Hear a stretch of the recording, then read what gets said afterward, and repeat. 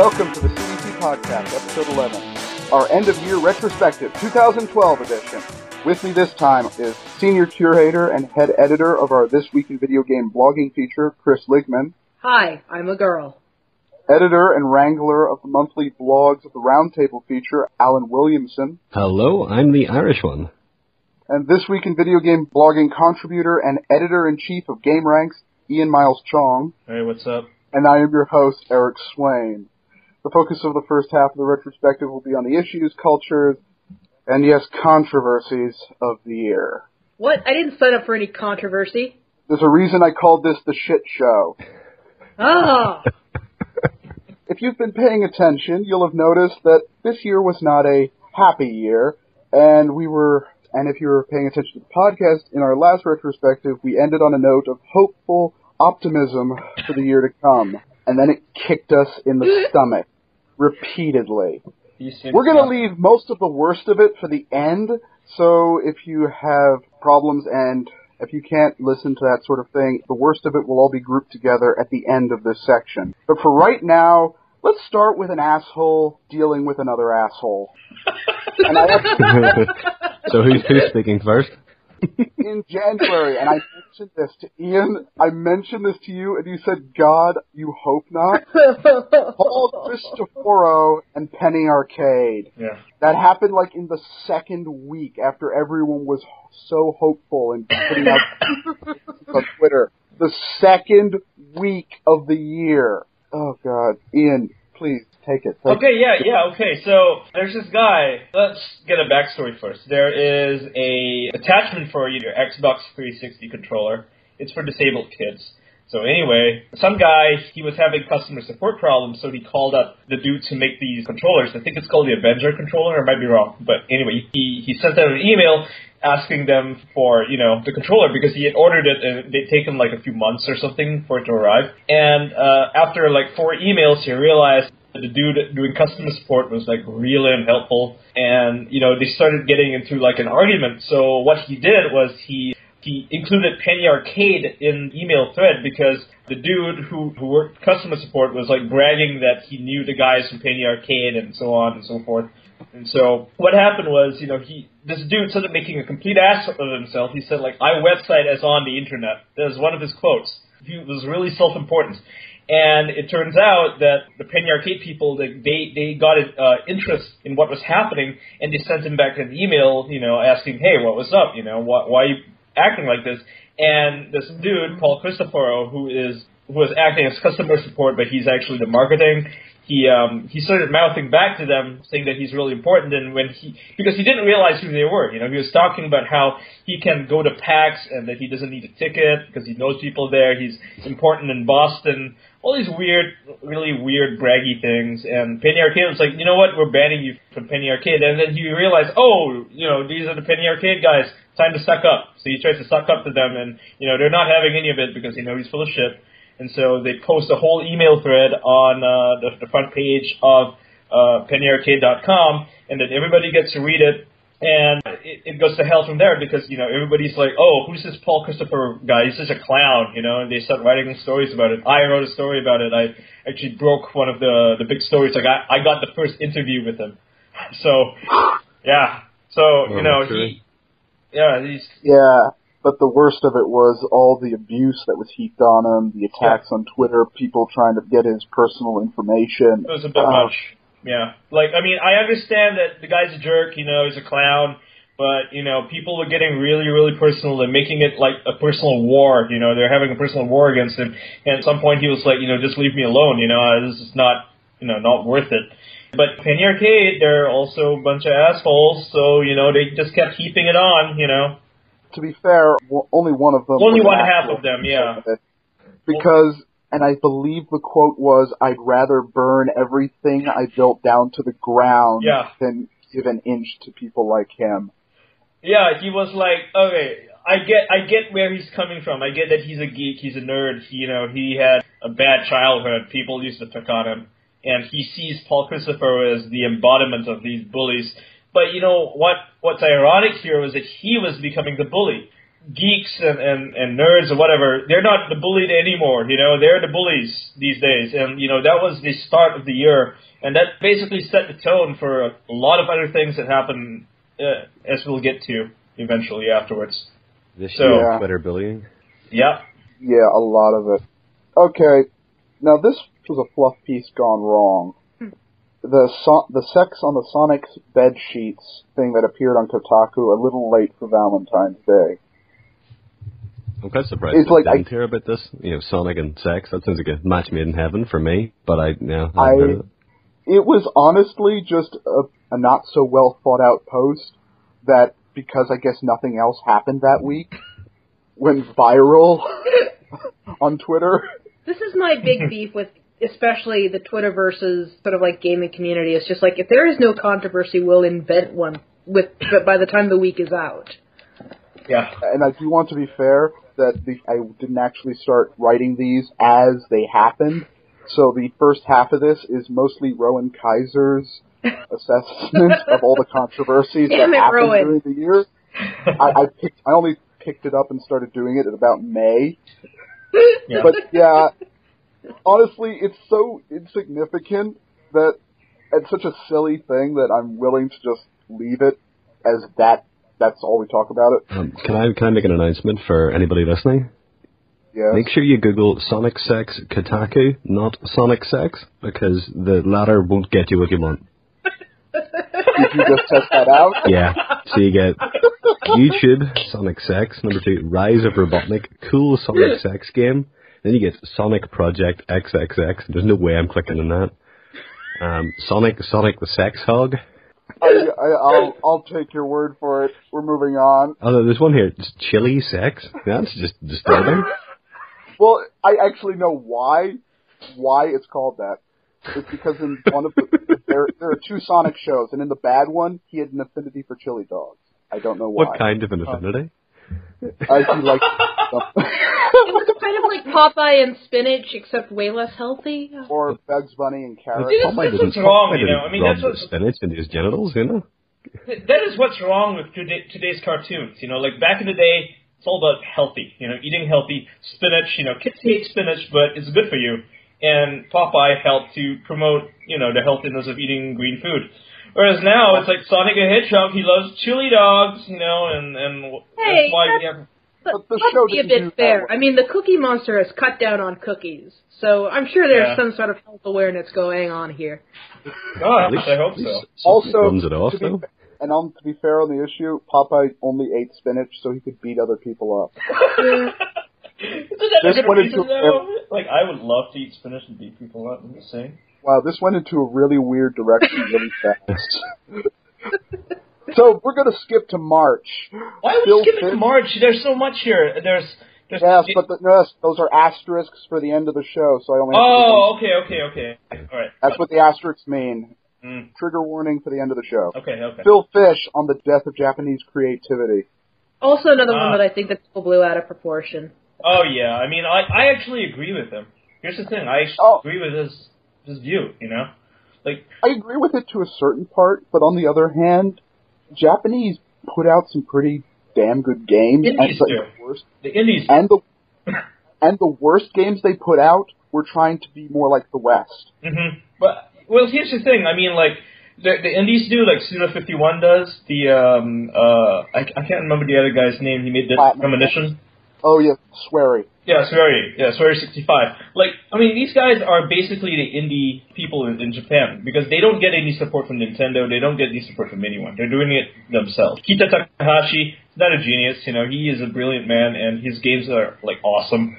But, you know, he's indie. Whereas, like, I think the mainstream Japanese video game development community is all the same. You know, they either make dating sims or they make stuff like Atelier Iris or whatever. You know, all those. Basically, you know, it's like an RPG where, you know, you have static dialogue. You don't really customize your characters. You maybe dress them up or something, and then you all fight in an arena. You know, that's like the Tales-style games. Like, you can name off maybe several dozen of those released in the past few years. You know, I mean, that's... But then, on the other hand, you have people like Platinum Games Mhm. who are exceedingly putting out some of the best and at Sure. least most visually interesting action titles. Yeah. What Yeah. about Nintendo? And yet, people seem to forget Nintendo. Yeah, that is the Japanese gaming industry. But they just like released its own the same category game. They didn't even bother. Like, hey, it's New Super Mario Brothers HD. Yeah, it's different. Yeah, it's HD now. Hey, buy it. Go on, buy it, please. Although, to be fair, on the creativity side, they did think that the Wii U was going to be a good idea, which is yet to be seen, but still, you got to give them points for trying. Points for trying. So, but yeah, I get where he was coming from, but I think it was the more controversy was of the language. It's getting stale, and it's not. It's a view that actually a few Japanese developers agree with. I forget who it was. Oh, it was the guy who made Bayonetta. Like he said that the Japanese industry is it's really stale at this point. Like everybody's just making the same old stuff, and they're trying so hard to keep their Japanese fan base, and all these Japanese gamers are actually playing Call of Duty now. That's how bad it's gotten. Like Call of Duty is actually number one.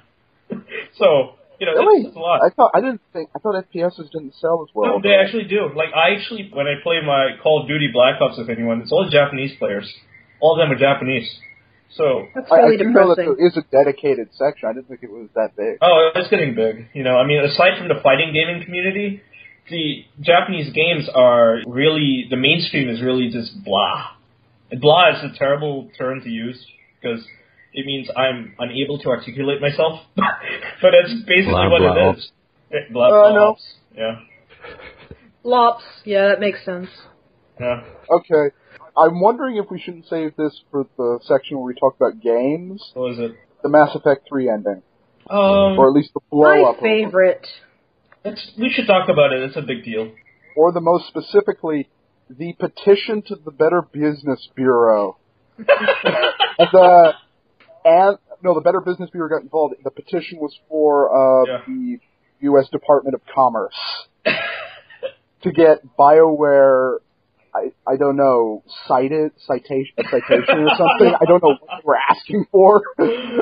Oh, God. Especially since it's a Canadian company. Yeah, terrible. I just feel proud to be European every time I hear about these things about somebody getting a class action suit or a Better Business Bureau. We just assume all businesses are crap and there is no bureau to enforce any kind of goodness. Oh, no, it can't enforce anything. The Better Business Bureau is basically just a watchdog telling you who's doing good and who's doing bad. Yeah, they don't actually do anything. It's just a group of people who got together and look at things, whether companies are behaving themselves, and then tell you what they think. It's not a government agency. Yeah, Alan, we don't believe in regulating something like capitalism on this side of the pond, okay? True. The Department of Commerce is a government agency, but I'm not actually sure what they do. Which pretty much sums it up right there. Oh, and one thing to add on this, it was BioWare or EA was named the worst corporation. It was yeah, EA. It was over this. It was over this, yeah. It was over this, but it was also over their DRM practices as far as I'm aware. aware. Yeah. Yeah, I would just like to mention it beat out Halliburton, Exxon, Goldman Sachs, AIG, Amazon. Okay, this is one of the better companies. It beat out BP. Yeah, Exxon. BP, it beat out BP and it beat out Halliburton. That's how bad it is. But yeah, and no, in the finals, it beat out Goldman Sachs. Yeah, in the final. Even though I saw that, and I was like, I can't take this poll seriously. How do you? Dude, and EA doesn't even have the worst DRM practices in the gaming industry. Activision would have the worst DRM practices, I would say. I thought it was Ubisoft. No, Ubisoft. Ubisoft undid a lot of their stuff, like their PC. Yeah, but until that, they had that always-on draconian DRM that was really annoying a lot of people. I'm glad they took it off, because, it's not in Far Cry 3, it's not in Assassin's Creed 3, so... Yeah, they got rid of it at the end of the summer when they realized it wasn't working. Yep. They actually apologized for it, too, which was kind of big of them, I guess. Well, it was kind of like a non-apology. It was a Heidi-apology. But back on Mass Effect 3's ending. Yeah. I loved it! Still haven't played the extension cut. I asked my friend who played through the entire trilogy twice, and he said, you know what? This is pretty much the only way it could end. Yeah. He was perfectly satisfied, and he didn't even understand why people were angry at it. Same. To be fair, I haven't played it myself, so I'm deferring to him on that. Like, I played it. I played the whole game, I don't know, twice. Like, all of them twice. No, I didn't understand what people are mad about. I was like, okay, this is like any science fiction ending. It provides closure. That's it. Well, I mean, what more do you want? You can't expect Shepard to live. Come on. Do you think that's why people were annoyed, though? Do you think they were actually complaining because Shepard died? Because I mean, that's ridiculous. Spoilers. The reason I felt a bit affronted was because, A, all you really chose at the end was the colour of explosions as a galaxy collapsed on itself. Oh, spoiler warning, sorry. Also, there is kind of an issue where people expect you to impose your will on the entire galaxy, but as soon as the galaxy tries to impose its will on your character, oh no, the developers have gone too far. Yeah, it goes back to goes back to where? I didn't even introduce it. No, it harkens to the issue of colonizing a game. Like, the colonizer doesn't want to be colonized. They don't like having their agency taken away. It's like, this is not how it's supposed to happen. You know, like, whenever you watch a movie, and there's a villain, and he's like a conqueror, a dictator who's conquering everything. And when he dies, it's like, this is not how it's supposed to happen. You know, like, he can't believe it. He can't believe what's happening. And, okay, at the end of Borderlands 2, I know this is kind of a spoiler, but, you know, when Handsome Jack dies, he's like, I'm the hero. I'm not supposed to die. You're not supposed to kill me. You're the bad guy. Right there, that was like a reference to this. It was a reference to mentality that when you are playing the hero, you don't want to die. And when you die, it's like, oh shit, this is all wrong. It's not supposed to happen. And that's why people didn't like the ending for Mass Effect 3, because they had that agency taken away from them. Turns out they're not really the hero, they're just playing a part, like life. Well, they are the hero, but the hero doesn't always live. It shouldn't, and he shouldn't. People who get mad about this, they're, I guess, immature. I thought it was really telling that this is probably the same sort of reaction that other games in the past probably would have provoked out of people. I'm thinking especially the ending to the original Final Fantasy VII, where you had a really similar thing where it's just, well, everyone's gone, probably dead. The only one left is the cat person, and we don't even know where his kids came from. Society is pretty much funked. And the only reason that I think that Final Fantasy VII got a pass, and I remember even back then in the 90s, you know, people were, you know, writing letters to the editor and all that stuff saying, oh, this is terrible. How could they get away with an ending like this? But Squaresoft, because they were still Squaresoft then, didn't go and then write a patch for the game to give more closure. Just no, like, they just brought out a PSP game and a movie instead. Yeah. That's pretty much it. The compilation stuff has completely ruined Final Fantasy VII for me, but that's just me being a fangirl about it. Yeah, but the idea now, and I think Peter Scarrett was actually like saying something about this earlier today. You know, he was quoting someone, and I didn't have the time to read the actual article that he was referencing, but it's just like, the internet has killed gaming. And even as much as I think that that's just hyperbole, I don't think you could really take that to any sort of extreme. But on the other hand, it's just like we are in kind of like a situation now where when gamers are displeased with something, not only can they speak up in a very vocal way, but they can also get the developers to listen to them. And I think Mass Effect getting its ending patched sets a really problematic precedent. Yeah. Isn't this the reason why the two doctors left BioWare? I thought they just wanted to move on. Yeah, they wanted to move on. Each of them is doing other things. One of them is working at like a tech company or something. And the other one started his own brewery. Yeah. That doesn't say, I wanted to try something else. I don't know what does. Yeah. You know, it's not because they were upset or anything. If they were upset, they'd probably go make a new game company. Also, I'm not sure how much actual day-to-day influence on the game or work they actually have. I think they were like managers at that point. They were VPs of EA, so it was managing more than just BioWare. They had to manage the Old Republic team. They also had to manage whoever's making Command & Conquer Generals 2, because it's under the BioWare banner. And that's becoming less and less meaningful as time goes on. Managing the worst company in America.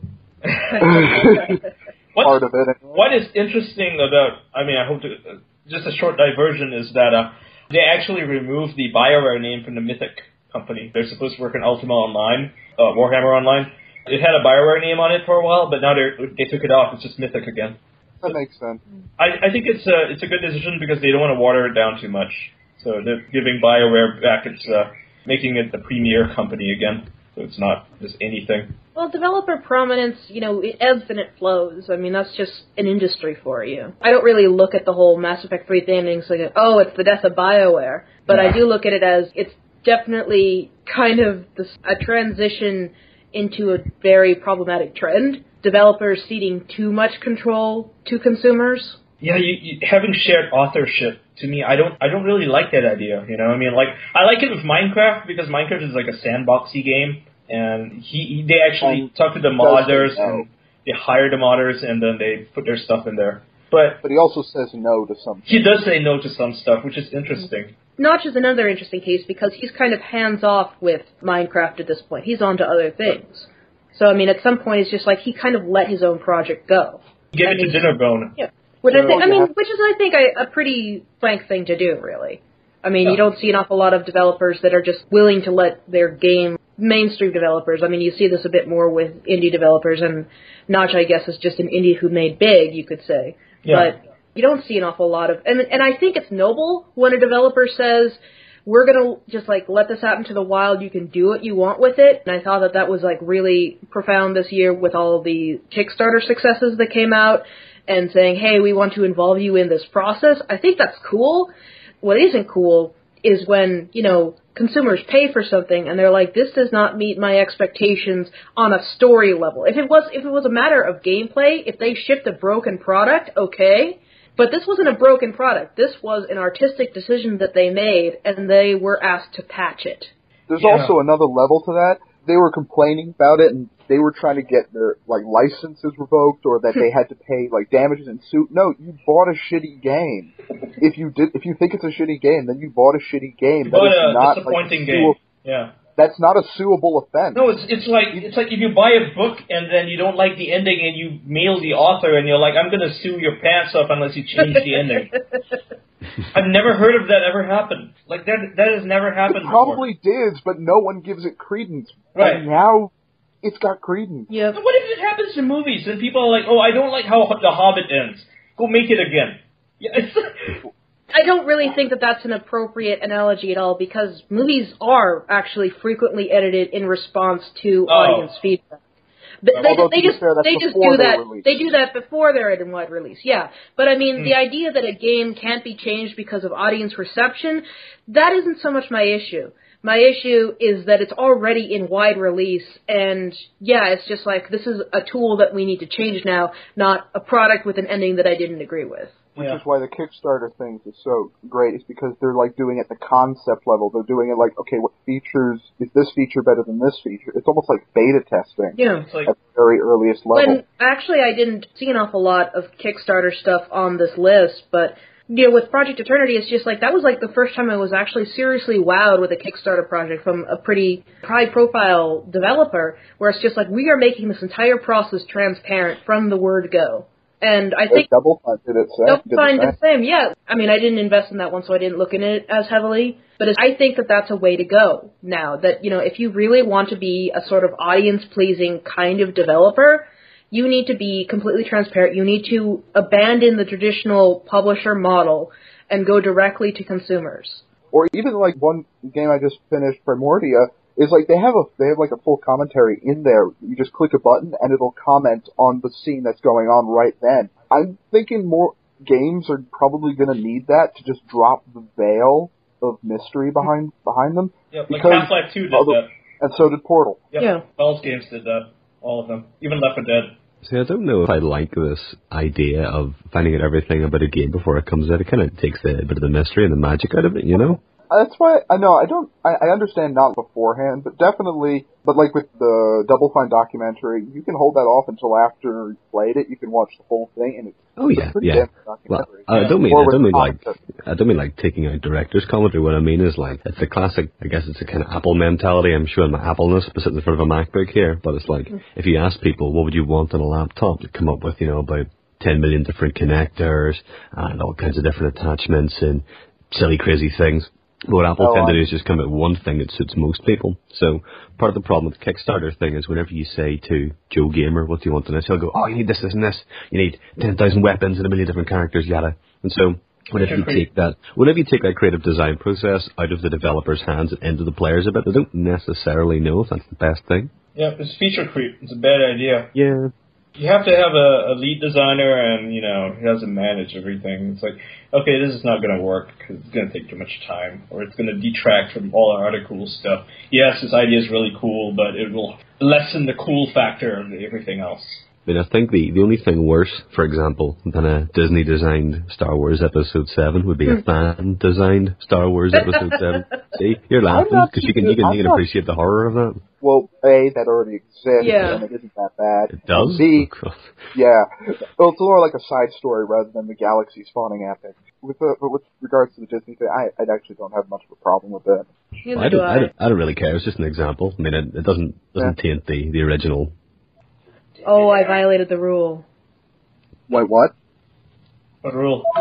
We were giving you some silence. Let's just move on, because we're going to be on this thing for like forever. Yeah. New Vegas Metacritic scores affect bonuses. Oh yeah, that was horrible. There's a raw deal for Obsidian. And yeah, it's Obsidian's fault for agreeing to this shit. But yeah, because they got an 84 or 83 instead of 85, they lost their bonuses. It was 84 point something. Yeah. It's all because of one review, that just dropped it. And okay, there are several problems here. One, that is a kind of an awful deal for anyone to force upon them. And two, people need to stop giving Metacritic so much credence. It does not equate to success of a game. Success of a game could be equated to how many copies it sells. I was wondering that. Why isn't the bonus based on number of copies sold? Right. Yeah. I think that because that's a direct metric. Yeah. We earned this amount of money. Now we can pass on the money to you. Yeah, it's fair. Well, it's going to hurt like critical darlings that don't sell well. Sure. Then again, the money isn't there to bonus out. Right. It makes sense, right? I mean, to just set it on a metric that you can actually predict and not something that's like, oh, yeah, this game is subjectively an 84 instead of an 85, so therefore we're not giving you any bonuses. Really? How the hell does that work? And it's because of that, the company had to fire like a whole bunch of people who were working on South Park at the time. I think they got laid off, and there was another game that... You think this is one reason they went to Right. I was wondering that myself, like if this was actually a direct antecedent to that. I know what another direct cause was. It was the fact they tried to go to a publisher and they said, go to Kickstarter and if you do it, we'll publish it. They thought, right.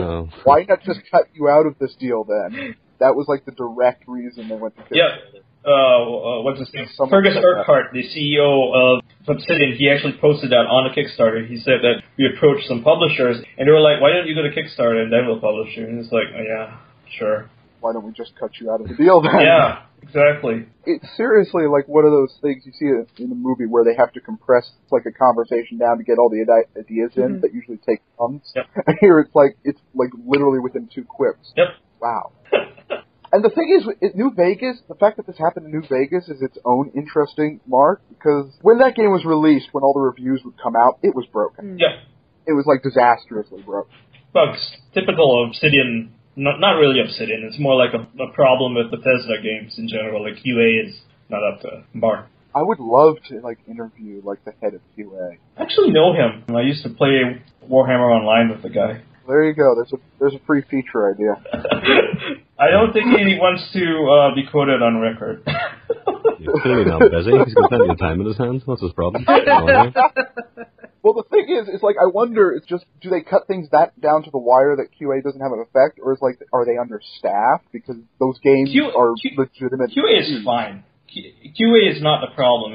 It's because of the release dates. They cut everything down to the wire. They don't really have time to fix any of it. So, QA knows all the bugs that people experience. You have monsters disappearing through the ground. They know about that. They reported it probably dozens of times. It's just hard to fix. Monsters falling through grounds or things disappearing and popping back, those are fun bugs. Those are like the entertaining stories you tell around the water cooler. It's when the game actively destroys your save. Oh, yeah.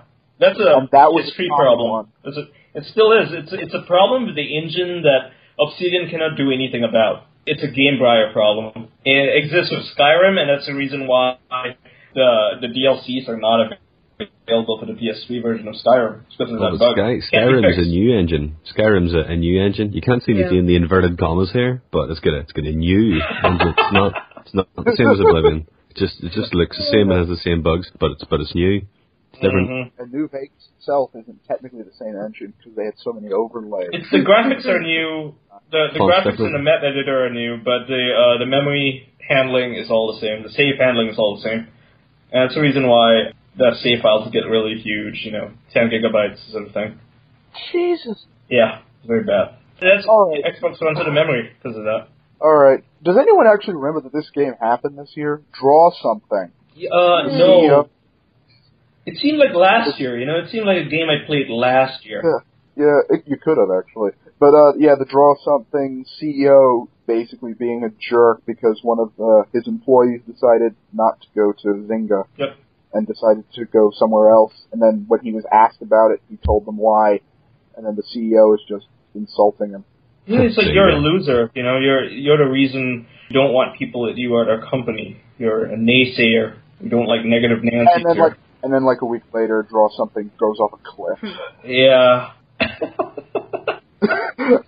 The timing on that is just too perfect. Draw Something is Zynga's biggest mistake. They sank.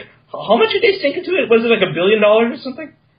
I want to say that was Instagram or Facebook. I want to say it was the same number. It was something really absurdly high. It was something absurdly high, and they thought that, this would be a great investment. Nobody's playing Draw Something anymore, and Zynga is like shutting down all of its studios. I know people lost their jobs at Zynga because of this shit.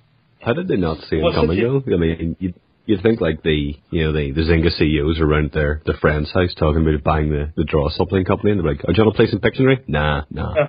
That game's ancient. Who wants to play that for more than a week? So, Draw Something. How much are we putting down? $1 billion? Yeah, great. This'll never get old. Verge reported 180 million. Okay, yeah, that sounds about right. That sounds closer to what I remember. Yeah. Apparently eliminated all their profits. Did you know that Mark Pincus was voted worst CEO of the year by his employees? Today. Oh, yeah? Yeah, articles up today. Yeah, he's actually voted the worst the worst CEO of any company by his own employees. They hate his guts. Because he's Zynga, right? Yeah, Zynga. Yeah, he eliminated all their profits, their savings, everything just gone because of this shit. I thought he quit or, moved on. No, he's ran away. Pincus is or still there. sold out and ran away. He's still there. I remember one of them selling out their short-selling their shares and running away. I really don't care about Zynga, but it's just like, I don't want to be like that hateful jerk, but say, you get what you deserve, but no, they really are getting what they deserve. Their poor management practices mean that they're going to get poor business. They abuse their employees. They're really bad about that. When we get up to the 38 Studios thing, talk about it. Oh, yeah. I actually know people there. So we can talk about it. No, you know what? We'll skip over the next one, come back to that. 38 Studios.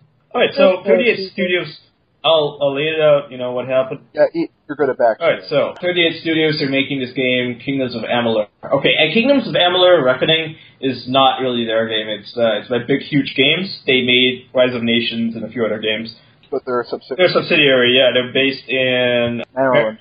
Was it Maryland? Well, it was Massachusetts. It was. No. 38 Studios was Massachusetts, moved to Rhode Island. I'm talking about, Big Huge Games is in Timonium or something. Timonium someplace. I thought it was Maryland. Yeah, something. Or at least it was before. Right, anyway, that's unnecessary. So, they made that game, it was a good game, it sold actually pretty decently, 2 million copies they sold. That was a lot, and EA was actually commissioning a sequel to that because they funded it, and they wanted another game because it was, it did well. Anyway, the guys in Rhode Island, 38 Studios, they were working on this MMO, Kingdoms of Amalur. They had a lot of stuff done, it was basically, 60-80% done. And they were doing all of this stuff, and people were moving there. They were telling their employees, you move here, we'll pay for your house, and it's, that's normal stuff, and it was good. People were moving. Because they were getting government credit. Yeah, they're getting credit from the city of Rhode Island. The city of Rhode Island was bankrolling them. Whoa. City of Rhode Island? State of Rhode Island. My bad. Might as well be a city. It's so small. So that's 2 audience members we'll never get back. And yet it doesn't have the lowest population. It does not have, a lot of people there, a lot of industry. So they did this whole thing where they were getting money from the government and they were working on their game. Turns out that, while that was happening, they were basically losing money because they didn't sell enough copies of Amalur. It had to sell double what it sold for them to actually afford all of this. And so they couldn't afford it. One of those ridiculous amounts. And all the while, they never told their employees anything. Their employees were led on to believe that everything was fine, everything was going to be okay because of mismanagement at the top. The people at 38 Studios, the executives, they dropped the ball on this, and all the employees hate them now because I actually know the employees, and they tell me how much they hate them. So Yeah, and the guy in charge, former Red Sox player. 38 was his number. Curt Schilling, is that it? Curt Schilling, Thank you. Curt Schilling. I never remember names. Curt Schilling, and he sunk a lot of his own money into it, so it wasn't there was any shady. No, it wasn't. He wasn't the shady one. It was the other people who were shady. It was the other people, the CEO and the board of directors. They're the shady ones. They made off well. They made off well for themselves. Then they screwed everybody else because people didn't get paid. He lost all his money because of this shit. And so, although, to be fair, an MMO in this age... Bad idea. The good idea was taking the setting and making traditional games off of it with a developer who already had half the system in place and just needed to fix it. Yeah, that's what they should have done. Just made another Kingdoms of Amalur Reckoning, the sequel to it, or a whole series of games. Instead, they were making this MMO, and MMOs cost a lot of money to make. The server costs are ridiculous, and you got to negotiate publishing deals with people in China and Asia, and there's a lot of traveling, and it's $100,000. Just I understand he was aiming for the low end of the MMO, but still, if the Old Republic was struggling, I don't see how you were going to do much better. Yeah. Especially if you don't have the infrastructure of a studio system that you had to build from the ground up. That was another problem with Rhode Island, is that they had to build all their infrastructure from the ground up. And so people didn't get paid. More lives were ruined. People spent a lot of their savings just to move to Rhode Island, and now they find out that the company bankrupt. They can't really cover their house. So some of them were actually foreclosed on because of this. How bad is that? And they have big moving bills because the Curt Schilling said he was going to cover it, and he kept deferring until he could get an injection of cash. But he's not a salesman, because I want to know, I think it was, I read a long feature piece. I want to say it might have been on what Polygon was, or Paste, where he was interviewed, and he would describe, and they described these meetings. Everyone took his meeting because he's Curt Schilling. You take a meeting from him in that area. So he was getting meetings with every investor, but he thought, I did very well, but he wasn't a businessman. He didn't know to read the signs that people were meeting him because he's Curt Schilling, and that they weren't going to invest with him because they understood the shakiness of the proposition. People were expected to pick up the slack from the government because they had to pay back the government loan. And what happened was they didn't have any money to pay back the government loan, and nobody wants to finance a company that is basically in debt with a product that isn't guaranteed. He actually did have very good potentials of getting the $15 million he needed, and then the governor came out and ran his mouth. Oh yeah, that was another thing. And saying it was a failure. He says it only sold 2 to 3 million copies. That's a failure. What? That's news to me. Yeah, it's actually it more than broke even. It had a profit. It was a good game on itself, not yeah. for the whole 2 to 3 million copies. That's a lot. That's like that used to be the best seller of the year blockbuster back in the day. And even nowadays, that's got to make the top 20 sellers. Yeah. Although that's a whole other issue about how many copies need to sell to make back their money. Yeah. Like Resident Evil 5 and Dead Space 3, the amount of copies they need to sell was utterly ridiculous. Yeah, so, the governor ran his mouth off because he's up for re-election. Yeah. I mean, you can't really blame him because he really was... He wasn't the one who made the deal. It was the previous governor who made the deal. And then he had to pick up the slack for it, and he's going to be really pissed off because he has to answer to the citizens of Rhode Island. Where the hell did their money go? Well, that, and when I think he was like a state senator before. Don't quote me on that, but he was against it. Yeah, he was against it. He was very vocal against it. He was against it, but so when he became governor, of course he's against it, and some people say he tried to subtly sabotage it in the end. Because it's his predecessor's deal. Sure. Yeah. So, and the thing is, it's not as certain that they could have actually gotten out of it, but Rhode Island for certain is not getting their money back. Yeah. They're auctioning off assets of the game now. Just like they auctioned off their furniture. If you wanted to pick up some really cheap furniture, you could go to Rhode Island and buy stuff. But not the Microsoft dev kits. Nope. not DOS. Oh no, that's another issue. Microsoft actually did they eventually sue, or they were just threatening that? Just threatening it. It just took it back. They just had to send it back. That's all. Yeah. I do remember it took a while because at first they didn't want to, because they realized that was really valuable and they could get their money back on that. But yeah, forgot about the dev kits. Next gen dev kits, man. Of course. Well, current gen dev kits. Oh, so hold on, it was current gen dev kits. So Microsoft actually wanted their Power Mac G5s from 2005 back.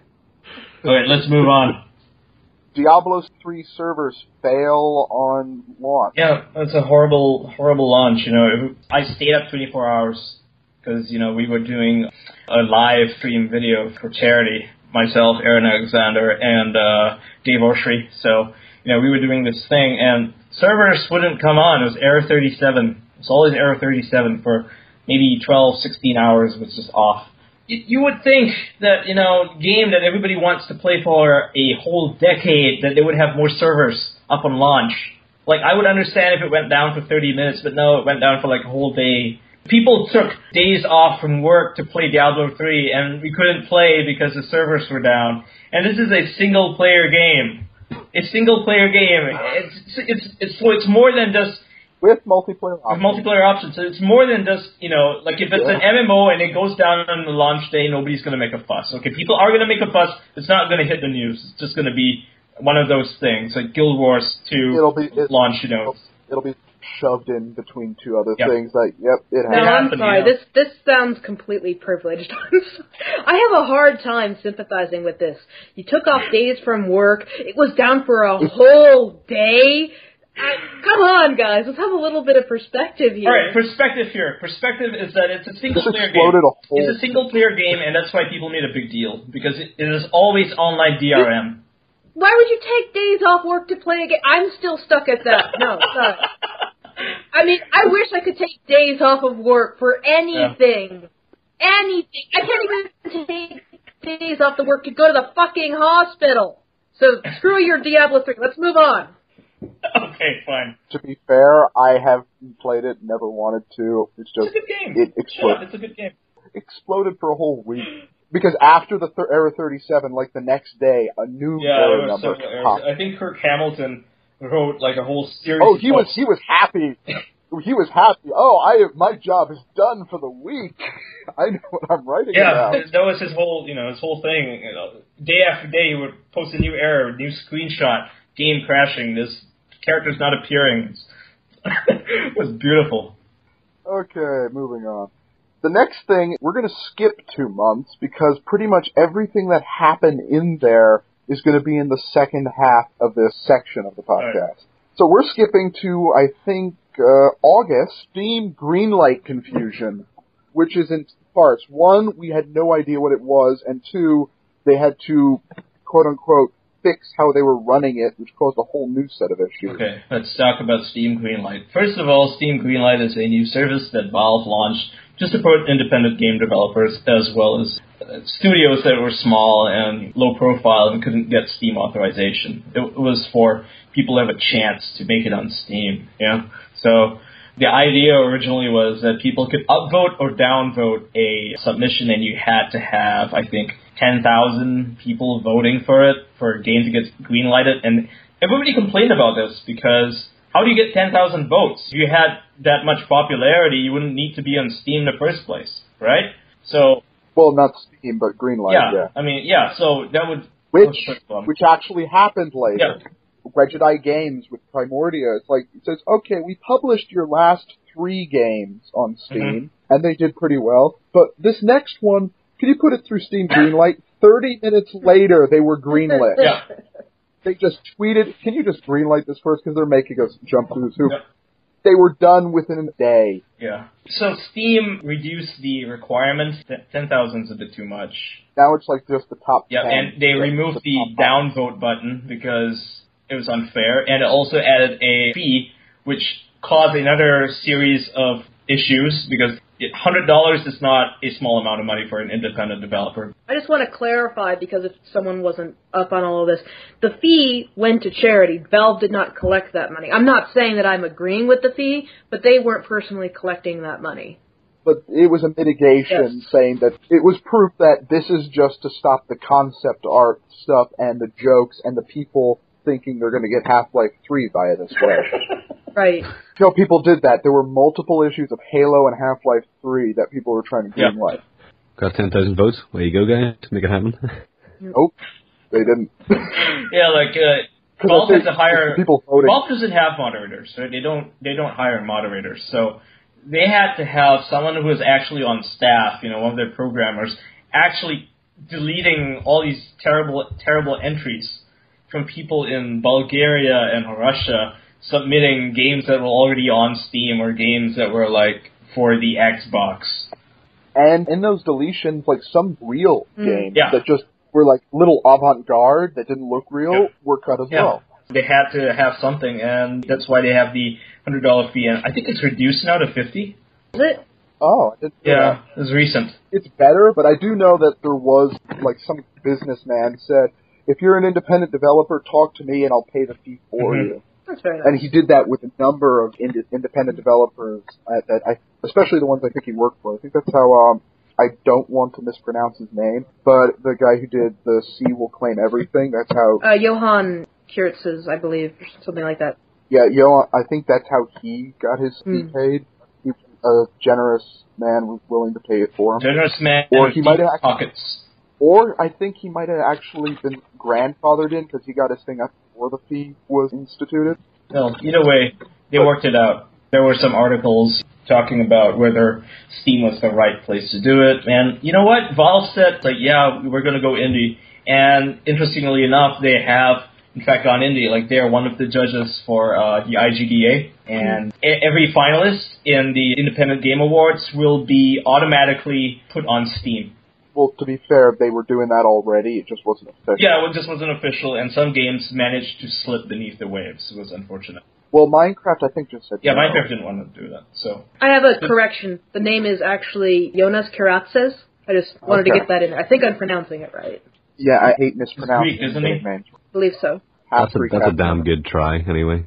The thing is, you can sort of discuss whether it was right or wrong on Valve and their plus or minuses to everything. The reaction to these people saying that there are issues, there is no pros to it. A few years ago, with everyone on the internet being a whiny, entitled asshole. Then get enough features and enough people trying to get rid of that entitlement, and now those same people have switched 180 degrees, now attacking everything they see as whiny entitlement. Even when that entitlement is the entitlement fairly treated. Yeah.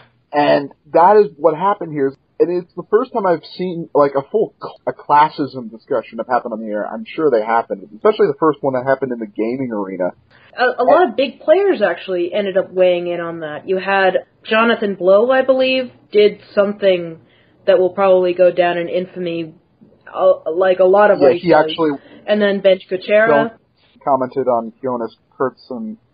Please tell me how to pronounce your name if you ever. It's spelled like Jonas, but I'm pretty sure it's pronounced Jonas. I'm not sure either. I'm sorry. We're very sorry for mangling this. He commented, and he was on the stop being an entitled. If your game is worth anything, you should be able to afford $100. And I'm thinking, dude, that's only because you earned $10 million from your one game, and you got an Xbox deal before you even had to prove yourself. No. The thing is Kurtzen became the lightning rod because he was the most vocal of it. It's because, the money he earns, it goes to food, it goes to rent, it goes to basic living and medical. That was a big thing. He had a lot of medical things to cover this year. That's where any money at all that he earned went to. And it's as to get an even bigger audience that the Steam offers, 70% of the market? Sure. Even if not everyone. It's like Christina Love, who got her game on early this year out of hook or luck. I don't know. Valve smiled on her. Her sales shot through the roof to the point that she now does it full time. Yeah. And she's got a buffer for later on. But it's this whole systematic break between everyone in the gaming industry must be exactly like me. And yes, gaming is probably the most expensive entertainment hobby you can have outside of skydiving or opera. Dinosaur hunting. Is that a hobby? Well, she got the money, it can be. I think that's called paleontology. No, I'm talking about building a time machine and going back and hunting dinosaurs. Oh, I thought it like you mean like, 6,000 years ago when the Earth was created by God. That's right, yeah. Back when it was flat and you could just go from one corner to the other with a rifle and take out as many dinosaurs as you want. Somebody get this idea greenlit and it'll help them make a game. I think they called it Turok. Ah, yeah. Never mind. That idea already exists and is crap, so change my mind. The first Turok wasn't that bad. Wasn't Turok a Tomb Raider precursor? It was. Or am I getting my dates confused? No, it came out first. Tomb Raider was 96, so I don't remember when Turok came out. I think it was around the same time. It was a N64 game, wasn't it? Mm-hmm. Yes, it was. Yeah, it was. If it came out the same time, Tomb Raider was probably already in development. It came out at the same time. And the reason both of them were featuring the same material, which is dinosaurs, was because Jurassic Park was kind of a big deal back then. Right. We need to bring that back. Tokyo Jungle has dinosaurs in it. I wonder why that hasn't taken off. Yeah. Because Tokyo Jungle, it's too weird for most people, and it's downloadable, which automatically means you're going to sell slightly less. It's unfortunate, because in Japan it's a full-priced game. Green light! So, yeah, classism, more argument bullshit, and... So, actually, no, I was about to say nobody changed his mind, but that's absolutely not true. Some people actually did change their mind. Our friend Ben Kutera. Yeah. He did change his mind. Yeah, it was interesting because I respect his opinions. He's a very principled person. He always argues consistently. Like, you know what he's arguing about. You know what his position is. He doesn't change it because it's convenient or because he feels differently on a different day. He's actually very consistent in his arguments. I do not agree with him. I do not agree with him a lot of the time, but when I do, it is because he makes a good argument. And it was interesting to see him actually switch sides in that argument because he was given more information with which to weigh his argument upon.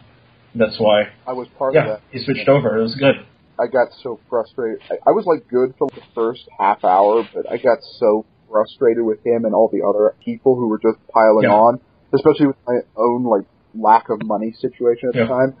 I was pretty convinced I had just screwed any chance I had for a career in this industry. And then the next day I see, wow, this is a lot of what I said last night. Was he just putting us on and he wanted to know the counter-arguments? Or did we actually change his mind? I think we actually changed his mind. I think he was able to own up to that. And, he's a pretty good guy. He makes mistakes, but he also owns up to them. He's full of himself. Well, so are you. Well... So am I. Fair enough.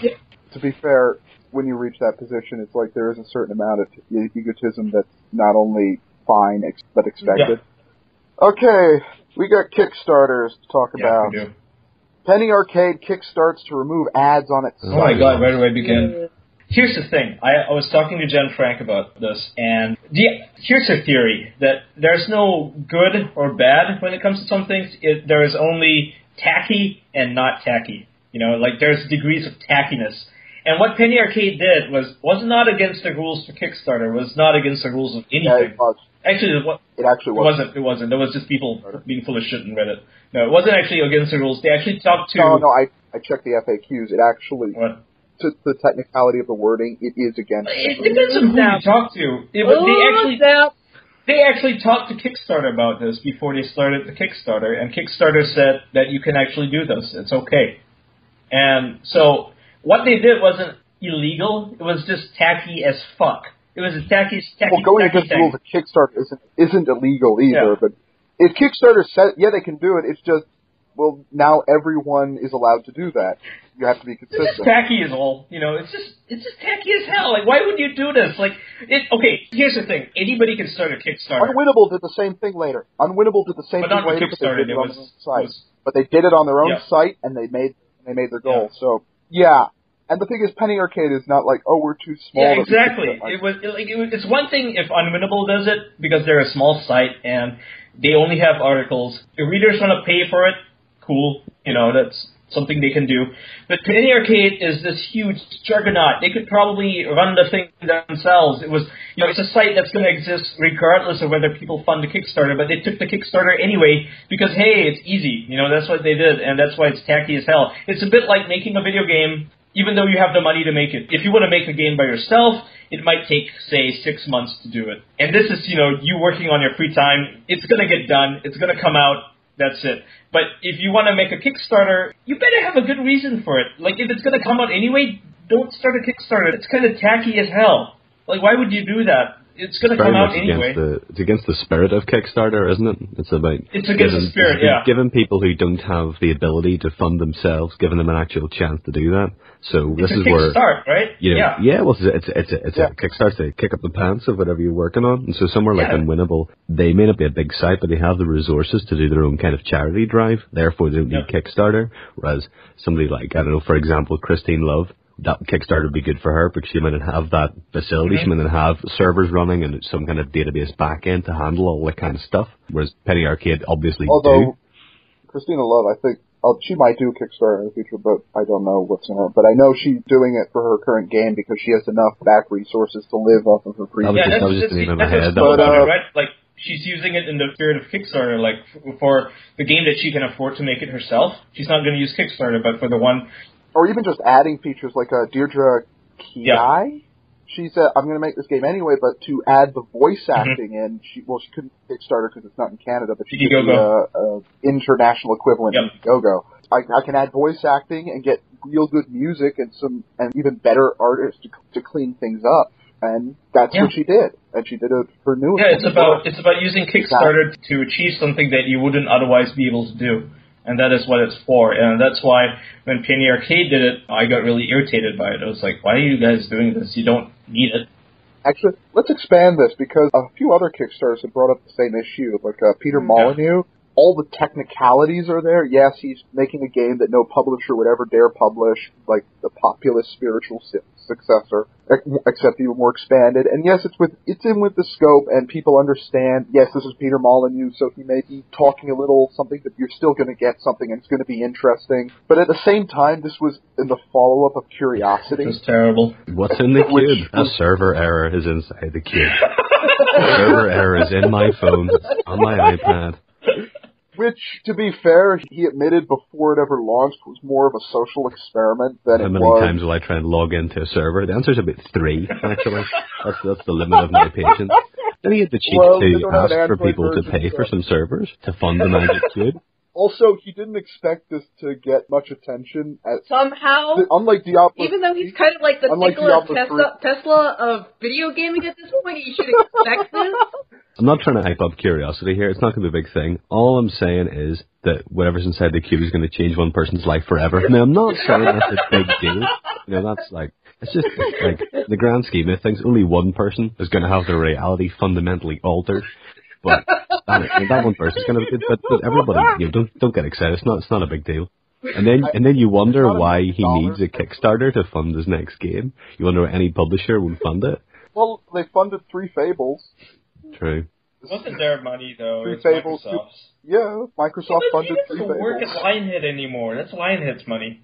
Like I said, the 3 Fables, the 4th Fables won't be him. Yeah. But Peter Molyneux is legendary for over-promising and under-delivering, but he still gives something interesting. He gives us something to talk about, you know, put in the gaming news, otherwise, who will we talk about? We can't talk about Peter Moore. He's, like, sitting behind a desk right now. He's not working in video games. The reason why Peter Molyneux left Lionhead and Microsoft, because he didn't want to sit behind a desk and manage things. He wanted to be hands-on working in video games. Also, I'm not going to judge his personal finances, but from what the British press, or at least their editorials have, the British gaming press, I should say, or at least their editorials have said, he's a millionaire. Sure. He could fund this populist thing on his own, because he was only asking for a couple of $100,000. Yeah. And they've actually been calling it, and I think last week they said, are all the old men ruining Kickstarter? Yeah, no, that was Rob Florence, right, who was getting into that. Yep. It's just like, Peter Molyneux is going to be the death of this thing. Is that a Scottish accent? No, that's just... I would not do that to you. I would not do that to you with an actual Irishman in the audience. I would only do that when I was only surrounded by my fellow Yanks. Just confuse Scottish and Irish. No. People do that all the time. I said I would only do that around my fellow ignorant Yanks. I would not do that around and Ian, because he's basically a Yank.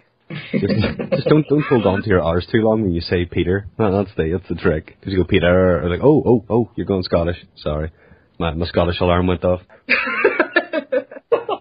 know, I lived there for 6 years. That Marine that I did that interview with, he's actually Scottish. He was my best friend throughout high school, and I guess, I don't know. I imagine that I could do it if I tried, but I don't really want to. Let's do that in a different Skype, one that's not being recorded. Right. Scottish. Well, one that is being recorded, but not this one. One of my mom's or parents' friends her whole clan is from Scotland. She moved here. Yeah, I don't think I could do that accent, having heard it. I can do it, I just choose not to. It's a force only to be wielded for good. Please don't. Mel Gibson was bad enough. Oh yeah, well, obviously Mel Gibson can do a better accent than me, but he's the only one. Well, that's one thing that he can do. Ouya, ouya, ouya. Ouya, is that actually how you pronounce it? No, but it's how it's spelled. Ouya. I thought it was Ouya. Ouya. Second largest Kickstarter, period. 8.6 million raised. Good God. And it might see the light of day, it might not. It might have been a scam. It might be over-promising. I don't think it's a scam. I think what they promise is doable. It's not exactly expensive. I mean, they're using an A5 chip. That's what's in the iPad. So, no, I think it's pretty doable. Well, no, the processor, I believe, it's the graphics processor and the RAM thinking that people are going to be interested. That's what's in the A5. It's a graphics processor and a CPU. Yeah, it's basically a Samsung Galaxy phone in a box, isn't it? Yep, it is a Samsung Galaxy phone in a box with a controller and Linux installed so that you can create your own video games on it and run stuff. So it's a bit like having a jailbroken iPhone or something. Which isn't actually... no, but it's Android, so the Samsung Galaxy is probably more apt. Sure, yeah. Either way, I think it's doable. I mean, without the overhead of all the stuff that goes inside the phone, it's enough to run something like what they're suggesting. It's going to be very small. If it can do what the iPad can, then you can at least get like something like Walking Dead on it. You shouldn't have any problem. You can play Infinity Blade on it, and that's a really beautiful-looking game. So I don't know why you play that with a controller, given this controller. I'm going to be a big pessimist here and say I think it's a shit idea, and I think nobody's going to want to play games in that thing. Because the kind of people that want to play games on it would just buy a Samsung Galaxy Player or an iPod Touch or an iPhone. Because you can buy an old iPhone without a contract and play old iPhone games on it. I don't see why anybody would be compelled to pay like $100 for something that's like a really bad quality Wii or a bad quality Xbox. I think what's going to happen is that it's going to come out and no big game developer is going to develop anything on it because of piracy. Well, the piracy is going to be rampant because it's embedded Linux, so it's built from the ground up to circumvent DRM and that kind of thing. So. They also said it was open, so there'd be nothing in the way that they'd try to put it in either. So a lot of big companies. Idealism. Haven't any of you read Little Brother by Cory Doctorow?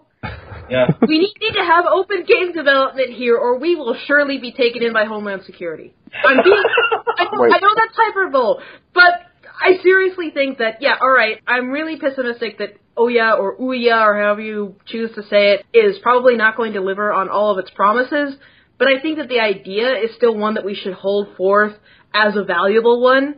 Yeah. In that, we should be supporting the idea of open development and open hardware and open fucking everything. But that already exists. You can already get that. It's called the Raspberry Pi, and it's been out for several months. And it's a completely open piece of hardware developed by, of course, the guy who designed Elite, David Braben. I remember that. And it's basically, again, smartphone hardware on a board. It runs its own embedded version of Ubuntu. Well, at least you can port Ubuntu to it. It does the same thing, and it does. It doesn't have as good a name, or maybe it does. I quite like the Raspberry Pi Pump. Anyway. But the other problem is that if you think the piracy on that's going to be bad, one platform that recently experienced piracy is Windows 8, because all the Windows Store games can be really easily cracked because they're all written in XML and JavaScript, so people can hack the in-app purchases so they cost nothing and things. So that's for and that's for Microsoft proprietary tech. Really, so imagine how bad it's going to be on an open source console. There's a difference between open and open source. Open doesn't really mean anything. Open source means you can obviously edit everything. But I think that's why big companies are not going to put their games on it because, hey, open source, can't protect our shit, our merchandise. Kind of a bad idea. Also, Steam's coming out with their big picture console. So. And Steam is a big picture in Linux as well, so you might not really need Ouya. What about that's going to be the Steam console next year? I want that. because they're getting very miffed at Windows and Microsoft and their closing of the system that they said we might just shift over to Linux, period. And game developers feel the same way. I mean, there's no reason for anyone to stick to Windows, and that's a free alternative. As long as people buy your stuff, why the fuck not, right? Well, that's the difference between Microsoft and Apple, isn't it? It's like people buy Macs because they have money and want them. People buy Windows computers because they need them. Yep, because they need them and they're cheap. And that's because all the programs on there. If like everything just instantly shifted to Linux, I'd probably stick with Windows because I'm too lazy to change my OS. But change over. But if when I get my new laptop, whenever this thing finally becomes just untenable for whatever it needs to do, and I get a new one, and everything is shifted over to Linux, enough proportion that I don't have to worry, I could conceivably do that. I don't need to stick to Windows. That's the only reason I have Windows on my Mac, is so that I can run games. There's no other compelling reason to use it. Same. I mean, that's why I have Windows on my Mac right now. Windows. I mean, I'm not on Windows right now, I'm on my Mac, but yeah. And here's the interesting thing about developing games for Linux. When you're developing a game for Linux, it means you're developing a game for the Mac. It's the same architecture. Well, it is now. Well, it's the same architecture. Let's not go nuts. I mean, that's a kind of a... But on top of OpenGL, you've got all the different Apple frameworks. If you want to release it in the Mac App Store, you have to use all their sandboxing technology, and they've got core graphics and core audio. You're opening Pandora's box here. You're opening Alan's Mac knowledge box. You don't want to go inside this box. I see where you're coming from, but we can do that. We can do that another time. Yeah, right. Yeah. Let's move on. Okay, I wrote this one down. I wrote most of these when they happened throughout the year, so I wouldn't have to do a lot of research. I don't remember what this refers to. It was Jason Schreier's piece. Kotaku yes, it was Jason Schreier's piece. It was Jason Schreier's piece on Access in the Industry. Remember this. He was defending the industry or something about how when people... It was something to do with how you talk to the industry. It was about entitlement. Google it up. This section cut. I couldn't be bothered. This thing just totally got axed. I found it. Damn it! It's been found now. He was arguing about how a world without use games would not be so bad. Yeah. Maybe if they were cheaper, I'd agree, but... Yeah, no, it's just like, I listened to that, it's just like, well, yeah. Oh, I found it. Actually, that was the wrong one. It's called, gaming's biggest problem is that nobody wants to talk. That's what it's called. Yeah, nobody wants to talk. That was gaming's biggest problem because of how the media reports on video games. It's out of date now. It is very much out of date. So out of date, because within the ensuing months, Polygon, Penny Arcade Reports, Wall Street Journal, they're getting like all these in-depth interviews. Even Killscreen, with its present situation, managed to get like one or two discussions going. They got Far Cry 3's lead designer to talk, and today, I don't know who it was, but it was Ken Levine and someone else, and some publication they were talking about. Ken Levine doesn't actually talk that much, before all of this stuff happened, but now it's like he's opening up about how Elizabeth was almost cut from the game, and how he and a pro-Elizabeth team on BioShock Infinite were like, no, we gotta have her in the game. Yeah, like 4 interviews with him came out on the same day on 4 different And it's not just him either. It's like Tim Schafer. David Gator is just publishing behind-the-scenes stories on his Tumblr. What's the name of the guy who made Monkey Island and Day of the Tentacle? Schafer. Ron Gilbert? Ron Gilbert, yeah. Ron Gilbert did a huge interview the other day with the official PlayStation blog, and he talked about his influences that led to the cave being created. It was a very in-depth interview. Send me a link. Yeah, I will. It's a very, very, very, very good interview. And, all this stuff wasn't happening early in the year, so yeah, I guess this... I doubt we can directly attribute it to Jason Schreier's piece, but I guess the same thing that caused him to write it was like the same shift in consumer demand and just the general culture of how the internet works. I guess they're realizing this is untenable. You can't keep this up anymore. Yeah, you got to talk to people. This degree of silence, because silence is now almost equivalent to bad press in the social media world we live in. Okay, I'm going to assume this next one is related because Penny Arcade calls Kotaku out. Yeah, that's not really a big deal because Ben Kuchera calls everybody out. Although I know that You know what? Let's link this to another discussion that came up recently about how game press is probably going to be the best type of journalism you'll ever get because of the amount of policing everyone does on it. You gotta imagine that other industries do the same thing, right? No, not even close. Like movie industries, like you could even bribe the TV or movie reviewing industry, and no one would know, and no one. I think what's really amazing is that games journalism manages to stay crap in spite of all this intrinsic scrutiny. Yeah. Yeah, that's, well, not entirely. We're slowly digging our way out. But, yeah, that's weird. I don't mean to sound Captain Pessimism here, but what's actually got better out of, say, this one, Penny Arcade calling Kotaku out or whatever, has that actually changed anything?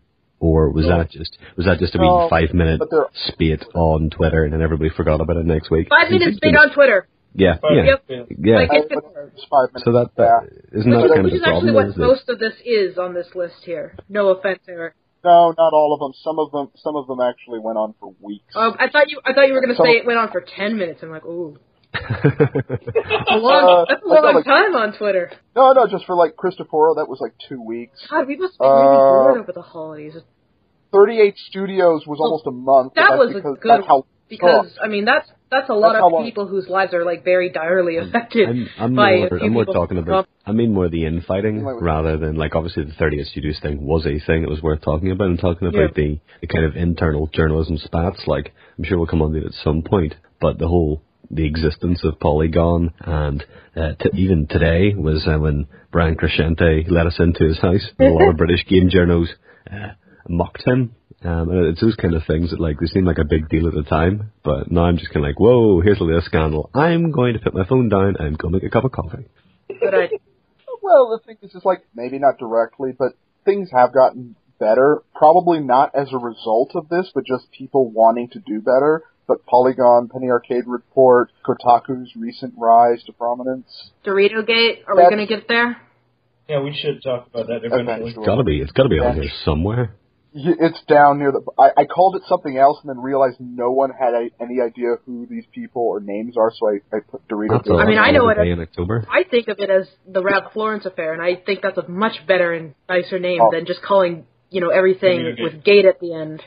Yeah, seriously. Okay, you know what? Let's just skip down to it and we'll go back up the list before. But the thing is, I called it Jeff Keighley and the GMA game journalist gazing. So, Jeff Keighley, staring into the oblivion of his soul. You know when a picture says 1,000 words? There's two from this year. One we haven't gotten to. The other one was that photo.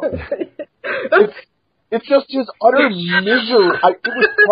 He was probably in between expressions. And that photo was just taken at the most inopportune time, but... Screen cap, dude. It's beautiful. Screen cap. He's answering a question. Oh, it was? The screen cap. Oh, it was a screen... I thought someone was taking pictures while they were... I think the question was, the question they asked him was, can you remember when you lost your passion for this work? It was that. I don't mean to laugh too hard. No, we're not here to laugh at anyone else's misery, just, their misaligned priority. Can I ask a question out of cultural ignorance? Because I don't know about everybody else from the UK and Europe, but I know of Jeff Keighley's existence, but is he actually considered to be a hard-hitting journalist? No. I actually didn't know what... He's one of the most well-known game journalists in existence because of Game Trailers. Because of Pro. Yeah, I didn't know he worked at Game Trailers. He wrote a number of books, like he wrote Half-Life, the Half-Life book, about how it was made. Yeah. Was it Raising the Bar or something? That one? Raising the Bar, yeah. Oh. That's funny. The thing is, his name up until before this never really popped up a lot, but it has popped up a lot since. He's a TV journalist. TV journalist. Yeah, that's why. If you watch the videos, a lot of people have a lot of respect for him. Like, he gets really in-depth with the studios and stuff, and he writes all these postmortems about them. Just say his stuff just never comes across. Right? Yeah, you won't see stuff with like our regular. He's not one of us. Well, no, not even like one of us. No. I see a lot of things that are not from one of us come across my desk. It's just like no one seems to ever like, oh, here's a postmortem, or like randomly tweet. Here's an interesting thing that someone that I've never heard of somehow gets retweeted and then I'll read this. It's just his stuff like never ever comes across, and that's weird. To kind of like dig into the heart of this quite quickly, I guess the problem is, well, whenever you see whether it's the original Jeff Keighley surrounded by Doritos and Mountain Dew picture, or the edited one where he's wearing a Dorito Pope-like hat, I think the problem is whenever you see that picture, it's impossible to distinguish it from advertising, and that's really what the whole point of the Florence column was that whenever people at GMAs were posing next to Hitman posters, whenever Lauren Wainwright had Tomb Raider splattered all over her Twitter, that those things, it was difficult to tell PR apart from journalism, and that's why I was asking, do people think Jeff Keighley's a serious journalist? Because a lot of the stuff I see that he does seems like I would describe it as advertorial content. That's not necessarily a slight in him as a human being, it's just that he was doing that in association with Microsoft rather than doing it as an independent journalist. And I can see that, like, a lot of people, because we're the supposedly people who go out of our way to know these things, and I could see, like, the random person coming across this thinking, might just skip over it thinking, oh, it's the ad, this is the part of the screen I don't look at. Yeah. What? Or question why the ad blocker isn't working. I wonder if it's the rise of ad blocker that companies have to go to this. Yeah, it is. I mean, that happens an awful lot in TV now because, with TiVo and all that stuff, it's just like a lot of companies are really pushing, like, product placement again. Well, I mean, it never really went away, but now it's becoming a bigger thing because there are all these sort of, like, ad blocking and commercial skipping services out there. I just use Firefox, so I don't have to deal with it. I don't know about you guys. I'm just going to read up on this controversy using my brand new MacBook Pro with Retina display. Just give me a second. Oh, I am jealous. I am jealous. Critical Distance does not endorse any product or service. This is brought to you by MSI GX660 laptop, top range. I'll have you know the reason this podcast is happening is because I'm full of Lemsip. I'm like full of branded painkiller and lemon drinks. Yeah, and I'm drinking vintage seltzer for the Northeast right now to keep my voice undry and throaty. I'm drinking Sangria milk coffee imported from Japan. And I am speaking to you on a Dynex. Okay, we're moving on. Sorry, I'm getting really good at derailing this thing. This is my first and last year in this podcast, isn't it? Oh, you're first kidding? Of many. Like, first of many. No, last year was hell. Last year was absolute hell. 7 people, thereabouts, was not a good idea. As we approach the 20% mark in this podcast.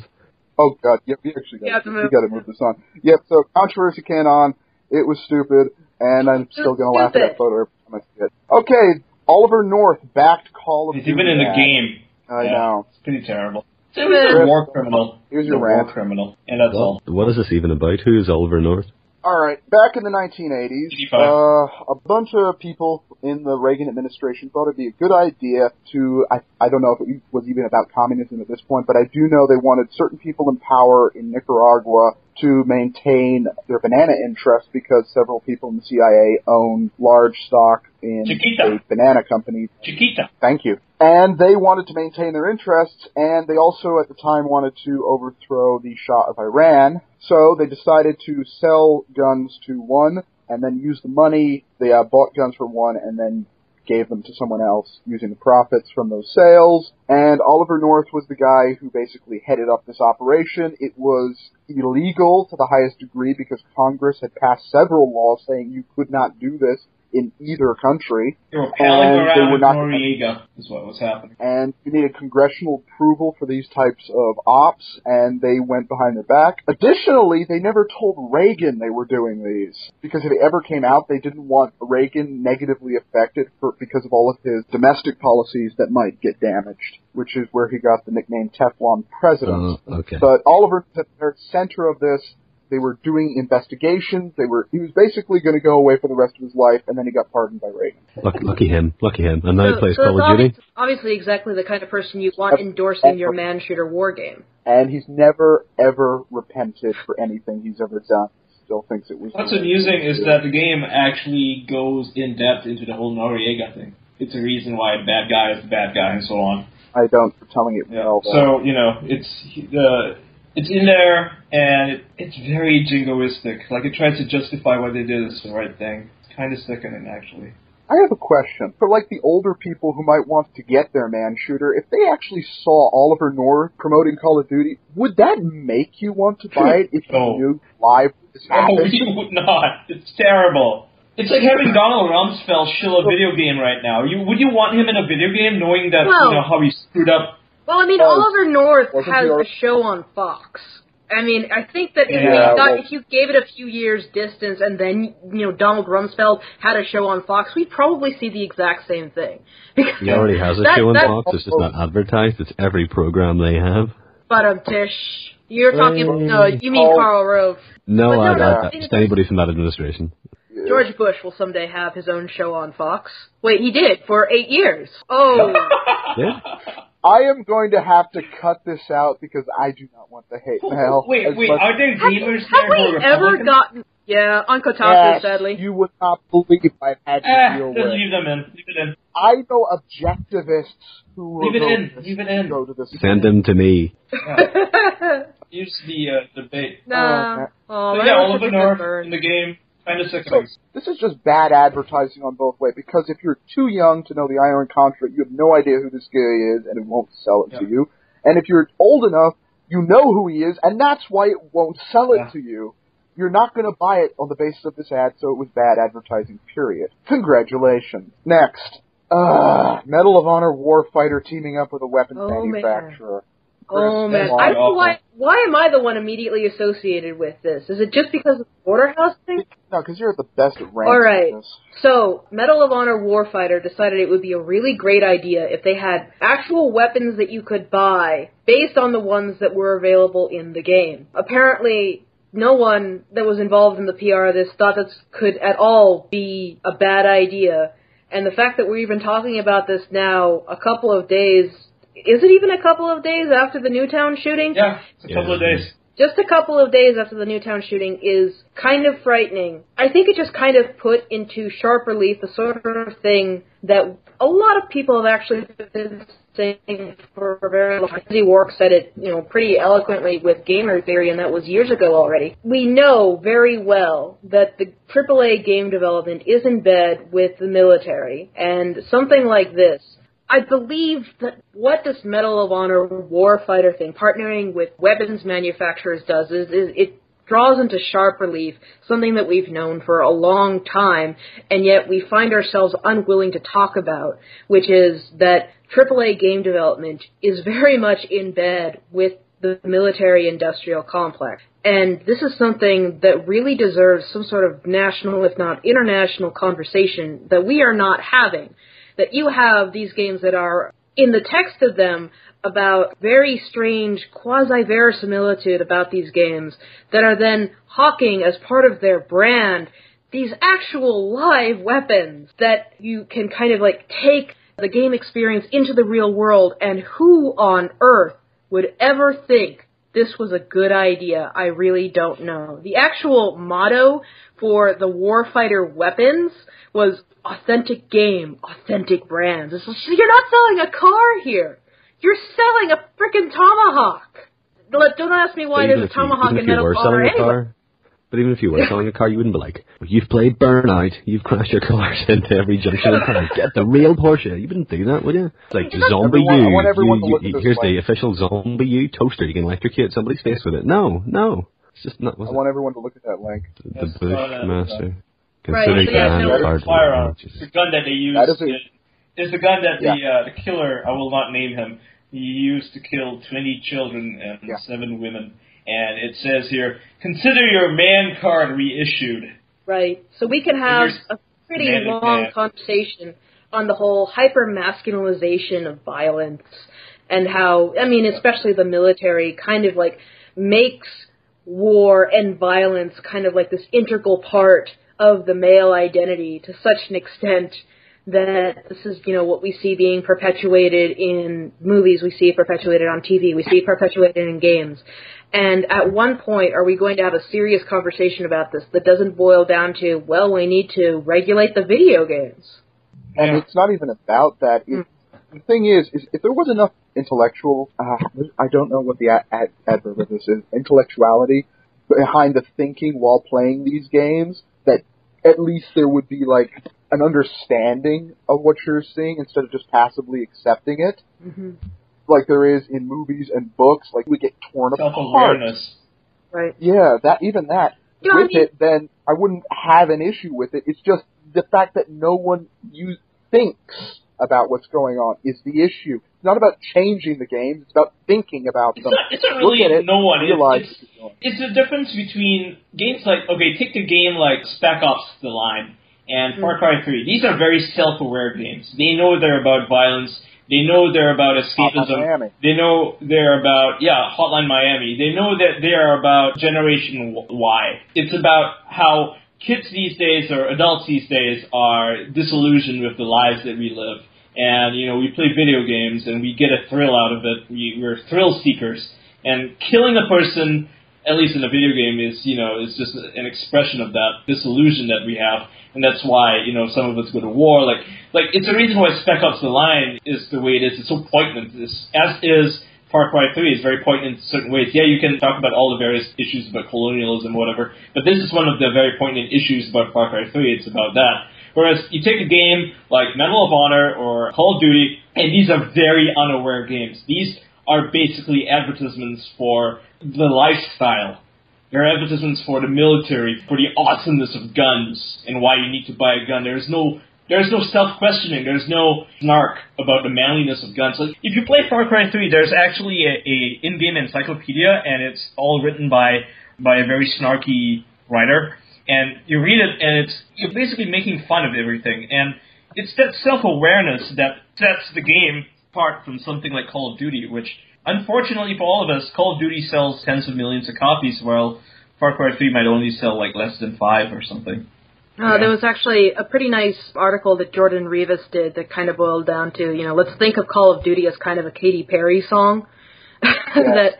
This is kind of pop media. This is what is, selling to the masses. And what is it about that really catches on to the sort of populist mentality? And what he suggested in that article is that Call of Duty, in a certain way, sort of does acknowledge kind of like the badness and fear of what's going on, but it revels into, I think he just kind of like tied it into the whole YOLO thing. And God, if only we had Ben Abraham in here to talk to us about YOLO some more. But, the idea that this is some sort of like party escapism, and I am interested in articles, that are talking about Far Cry 3 as being like a conscious critique of that, and I'm definitely interested in how something like Spec Ops then goes and, recapitulates the entire thing. But what I'm concerned about is that both of these kind of take place within the scope of AAA development themselves, and buying these games in turn kind of buys into the same industry that they're critiquing, where there needs to be a bit of a more self-aware dialogue about this, apart from just playing a video game that makes you a little self-aware that you're playing a video game that celebrates war. We need to think a little bit more about what actually goes into the manufacture of these games. Where are these minerals that go into our devices, everything from our consoles to our smartphones? Where do they come from? What companies are backing this up? What governments are backing this up? Because this isn't really just a matter of games here. This is a matter of how we're allowing ourselves to participate in an industry that is objectively evil. Yep. Objectively? Yes. Yeah. I think, to bring it back to the thing, to bring it back to games, controversially, I was going to say is, like... You're wondering why I wanted you to start, Chris. Yeah. I'm just, reiterating the stuff that I wrote, but whatever. No, I wasn't disagreeing with you. I was just going to say, the problem I have with things like Far Cry 3 and Spec Ops: The Line is that it's great that those games are making those critiques about violence, and Far Cry has this encyclopedia written by a guy who's very self-aware. Spec Ops is kind of a very long musing on the futility of war that you could drag it into a book if you wanted. But part of the problem is that Joe Gamer or Jane Gamer might not necessarily read it in that level. And so even though there's this game called Far Cry, which is something to say about colonialism, there's still people who will play it from the point of view of shooting people in the face. And Spec Ops: The Line can be about, should we go to war? Are we glorifying violence? And there's people that will play it in the context of shooting someone in the face. And so, it's like you say, it's not enough that these games are being made that have this kind of subtext you can read into, because you're still looking at it through that lens of a first-person shooter. So even if Call of Duty had, if you took Spec Ops The Line and put the entire plot and the entire point into Call of Duty, it wouldn't necessarily have more impact just because more people bought it or more people played it, because it's about the way that they interact with the game and the way that they think upon it, not necessarily the fact that it exists. Yep. And this, actually, Sam Christ and Justin, what's his name? He goes like, yeah, they are talking about this exactly like right now. They're talking about how Far Cry 3, the reactions on the internet was that people didn't get that the game was self-aware. Like, I got it because I'm looking at the game through a very critical lens. I got it. I saw it immediately. But a lot of people didn't. A lot of people, when they play it, they just play it as a mindless shooter. You know, it's just another shoot people in the face game. So what you just said there, Alan, it's completely right. Because one of the things that hammered it home for me was that, I don't know if anybody read John Walker's kind of what's great and what's bad about Far Cry 3 post for Rock, Paper, Shotgun. And so what he did was he said, the first post is what I love about Far Cry 3, and he started off by saying, I think there's a lot of problems with this game, there's problems in the way the natives, and I haven't played Far Cry 3, so I'll take this with a massive shovel of salt, but it was things like, it says a lot of things about the natives and this problem of a magical Negro with powers and things. But then what he said is, but I'm going to put all of that to the side and completely ignore it so I can talk about how you get to punch a shark in the mouth. And that's the problem, is that, I'll get to fly a hang glider and shoot somebody with a rocket launcher. Because at the end of the day, it's just a game, isn't it? Shrug of the shoulders, let's go kill some dudes. That's the problem, is even the people who are meant to be our best and brightest who are critiquing these things still put the issues to one side because they still enjoy the mechanicity of the violence. Yeah, it's fun. It's a fun game. I mean, like, I could very easily, well, I wouldn't take offense to it personally because I'm not easily offended, but the portrayal of the natives is like, it's like a mishmash of different cultures. You know, like, they get a lot of things right. Like, there's Malays in the game. Like, the Citra is a Malay character. She speaks Malay. But then all the other natives who are the Rakyat is actually a Malay word for people, or civilian, or citizen. And all these other Rakyat are Polynesian, and they speak with New Zealandish accents. They speak with Kiwi accents, which is nothing at all like what a Malay sounds like. Like, Citra sounds completely different from all these other characters. And her brother, who is also Malay, I mean, he doesn't have a Malay name, Vas Montenegro, which is not a Malay name at all. But he is her brother, and I guess you could say he speaks with a Malay accent. Like, these two are the only Malays in the game, and the IA character even calls her Malay, so we know she is a Malay character. But all the others are, like, just natives, and they just put together, you know, in this mishmash of different cultures on the same island. It's kind of weird. It's like, okay, so they're all different. Yeah, no, I think that, too, just kind of, like, reflected a sort of a privilege on the part of the designers, and just sort of like a sort of cultural ignorance of like, we'll just throw some native stuff in there. It doesn't matter. It's all the same, right? Yeah, it's inclusive up to a point. And that's why, like, there was like some interview with the designer, the writer, on Killscreen recently, and like, I like reading interviews on Killscreen because I think it's some of the best stuff that they're putting out recently. And I'm going through and it's just, we kind of wanted the island to be a sort of Never Never Land. And you just kind of stop there and think about it. It's just like, this is a real place that you're basing this off of. It's not a Never Land. It's Malaysia. I live here. I fucking live here. It's just like, if it's Malaysia, Peter Pan, calm down. There should be like at least one city. No, there's no cities. It's based on like it's one of the Malay islands, you could say. Okay. Yeah. Like there are islands like this. There are islands that like this. There are places like this, and there are pirates there, and they will shoot you. It does happen. These places do exist. Right.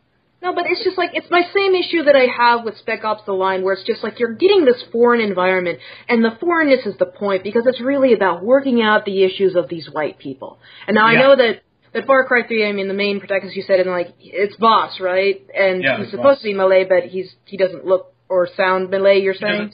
It's like, he's just an other. That's what it is. Right. Like, his name is Vas Montenegro, and his name isn't Malay, but the character is Malay, you know? Right. It's kind of weird. And I mean, it's the same thing. Same thing with a lot of characters in Spec Ops The Line, the same thing with a lot of characters in Apocalypse Now, where it's just like, you're just putting these characters in a foreign environment for them to work out their own issues. Yep. And I find that is a problematic trope on its own. I mean, I think that even if you're saying that this is like a self-aware game where it's actually, you know, addressing the idea of colonialism and these tropes are being done intentionally. Like Stu Hovarth had a really good article on Winnable about how, it uses these racist tropes in a very self-aware way.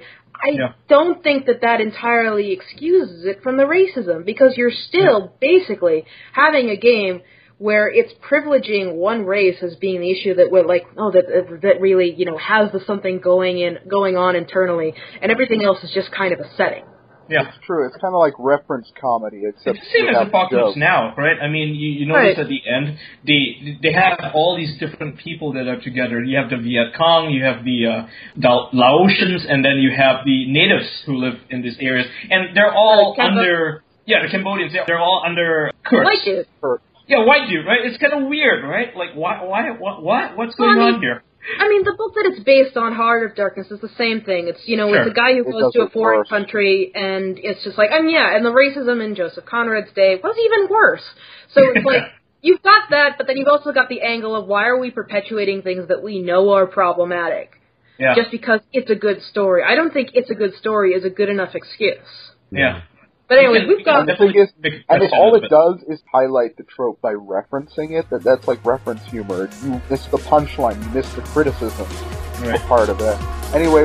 We've gone really off track. We've gone really far afield. Yeah, we gotta move on.